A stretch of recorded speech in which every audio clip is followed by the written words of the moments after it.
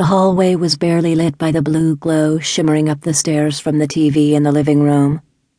The light flickered along the walls and ceiling, providing just enough brightness to make out her path. Groggily, Jenny walked toward her youngest son's bedroom near the top of the stairs. She shoved her long dark hair out of her face and glanced down the staircase. Through the railing, she could see her husband, Lloyd, in his usual seat in the living room, staring at the plasma screen TV. She could clearly discern the black silhouette of his head against the brightly lit screen.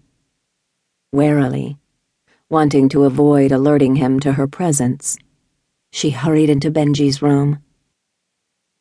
The Mickey Mouse nightlight illuminated the room, revealing the form of her sleeping 3-year-old in his racing car-shaped bed.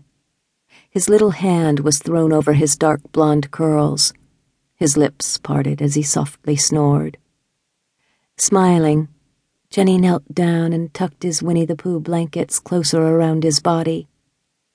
He was just recovering from a cold, and she wanted to make sure he didn't get chilled. Her fingers gently caressed his soft, full cheek, then smoothed his curls back from his face. He looked like Lloyd, and every day Jenny prayed that Benji did not have his father's violent temper or cruel streak. She wanted him to grow up to be a good, strong man who would love his family and protect them, not brutalize them and make them fear him.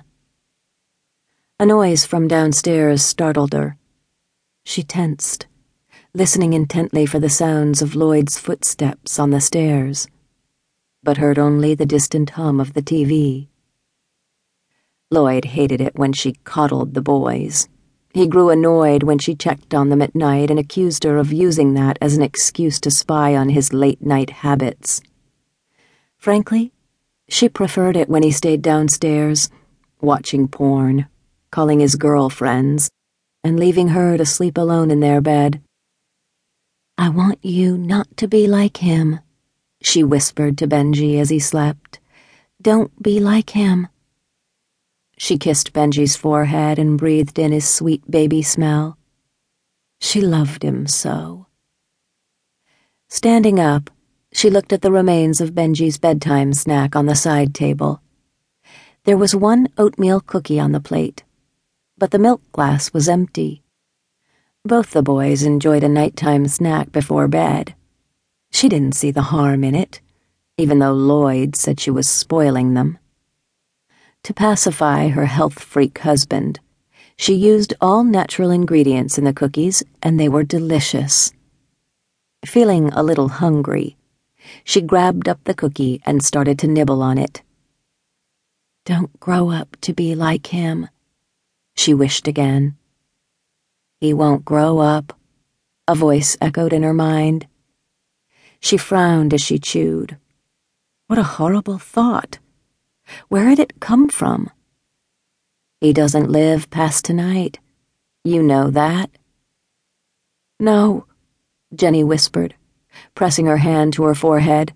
"No." Images flashed in her mind, bloody, chaotic, and terrible. "No," she moaned. She closed her eyes, stuffed the rest of the cookie into her mouth, and chewed vigorously, hoping to banish the thoughts. "What the hell are you doing?" Lloyd's sharp voice startled her. Jenny looked at him, trying to swallow before he could see that she was eating outside the strictly regimented diet he had created for her, claiming that it would keep her thin and beautiful. "What the hell are you eating?" Lloyd's dark form in the doorway terrified her. "Nothing. What did you do to Benji?" "Oh, God, Jenny. What the hell is wrong with you?" Jenny stared at her son. His tender belly was torn, and his intestines were strung across the bed. One of her hands clutched the glistening flesh tightly. Slowly, she raised her other hand to her mouth and felt that her lips were slick with blood. "Jenny, what did you do?"